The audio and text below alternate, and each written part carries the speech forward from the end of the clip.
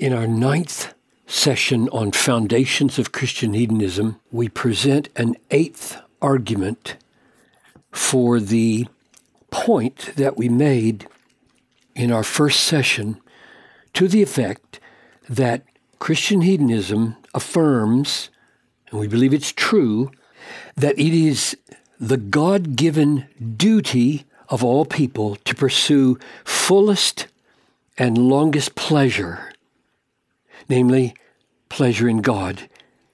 And we believe that it is taught in 16:11 of the Psalm. You make known to me the path of life. That path of life, we believe, is a duty. It leads to God, but it leads to God in a particular sense. In your presence, God, there's fullness of joy. At your right hand are pleasures forevermore. Is that true? Is it a duty to get on this path and pursue this fullest and longest joy? And the argument number 8 is this.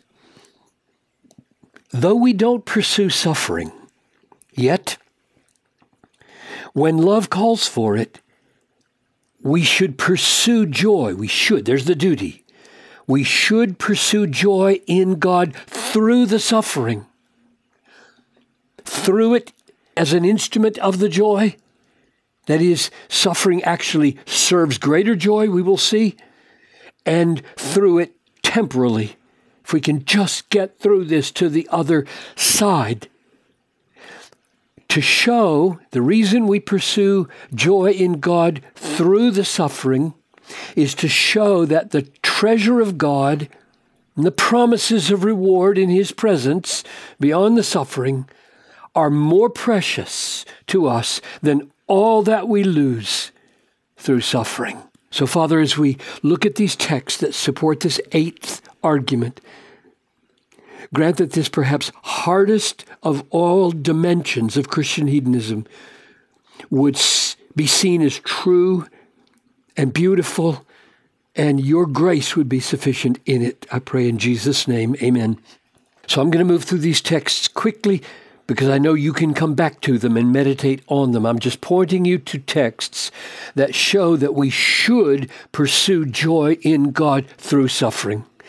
And first, we'll get Paul's testimony in 2 Corinthians 12. Jesus said to me, "My grace is sufficient for you. My power is made perfect in weakness."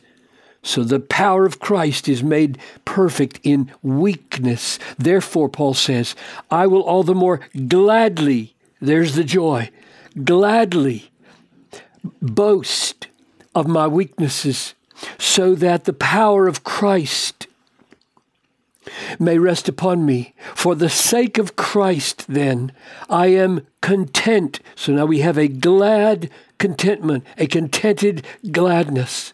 I am content with weaknesses, insults, hardships, persecutions, calamities. Because when I am weak, then I am strong, meaning this gladness and contentment produce in me a soul strength that glorifies this power of Christ in me. So I'm arguing this gladness and this contentment are not a matter of indifference. You can't say, it doesn't matter whether I have this gladness. It doesn't matter whether I have this contentment. We ought to pursue this the way Paul experienced it. Here he is again, bearing testimony in Colossians 1:24. Now I rejoice in my sufferings.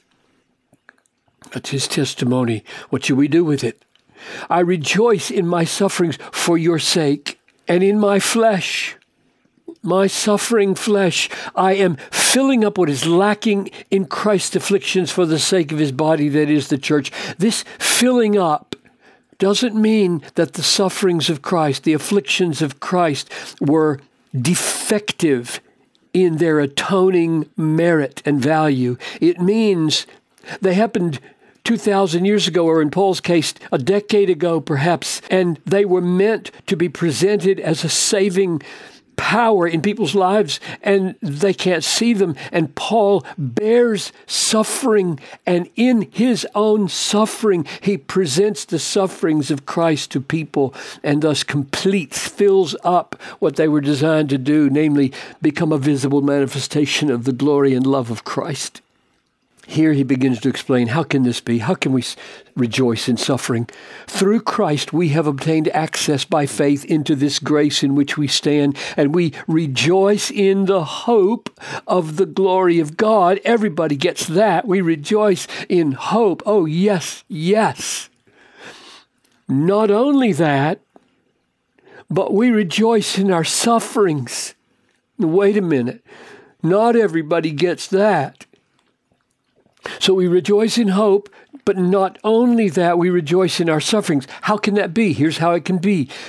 Because knowing that suffering produces endurance, and endurance produces character, and character produces hope, and hope does not put us to shame, because God's love has been poured out through the Holy Spirit who has been given to us. There is a way to see the effects of suffering that cause us to be able to rejoice in suffering. And there's the effect. Here's the way Peter talks about it. 1 Peter 4, Beloved, don't be surprised at the fiery trial when it comes upon you to test you as though something strange were happening to you. This is normal Christianity. But instead of being surprised, rejoice insofar as you share Christ's sufferings. Argument, that you may rejoice and be glad when his glory is revealed. There's a correlation between whether we rejoice now in sufferings and whether we will rejoice and be glad when his glory is revealed. Here's argument number 2. If you are insulted for the name of Christ, you're blessed. So not only will it result in glory at the end for you, there's a blessing even now. You are blessed because the Spirit of glory and of God rests upon you. There are reasons, if we understood them, there are reasons why we can and should rejoice in sharing Christ's sufferings. Here's the way James put it.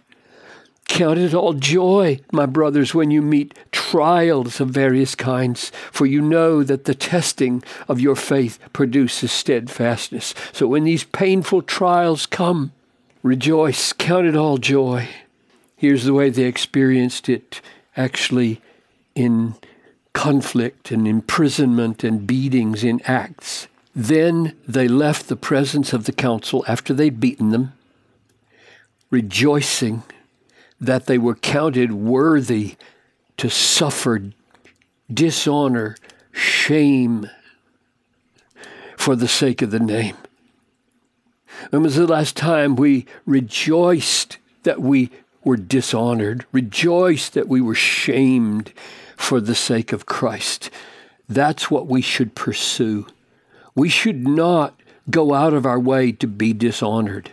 But when love calls us to endure the shame and dishonor, we should pursue this in it. One more. Luke 6, this is Jesus. Blessed are you when people hate you and when they exclude you, revile you, spurn your name as evil on account of the Son of Man. Rejoice in that day, and then he ups the ante amazingly, and leap for joy. Are you kidding me, Jesus? Oh, Jesus. Yes. Rejoice in that day and leap for joy. For behold, your reward is great. Your reward for enduring this with joy is great in heaven. For so their fathers did the prophets. Therefore, though we don't pursue suffering, yet when love calls for it, we should, it's our duty to pursue joy in God through the suffering that love calls for, to show that the treasure of God and the promises of reward in his presence. So this present experience of God as our treasure, this future fullness of God as our treasure after suffering are more precious to us than all that we lose, whatever the cost, all that we lose through suffering. I'm arguing that is taught in those texts so that Christian hedonism therefore affirms it is the God-given duty of all people to pursue the fullest and longest pleasure, namely pleasure in God, which is found in his presence in fullness and at his right hand forevermore. Next time, one of the biggest arguments of all, namely, we just can't love people if we don't pursue the fullest joy in God.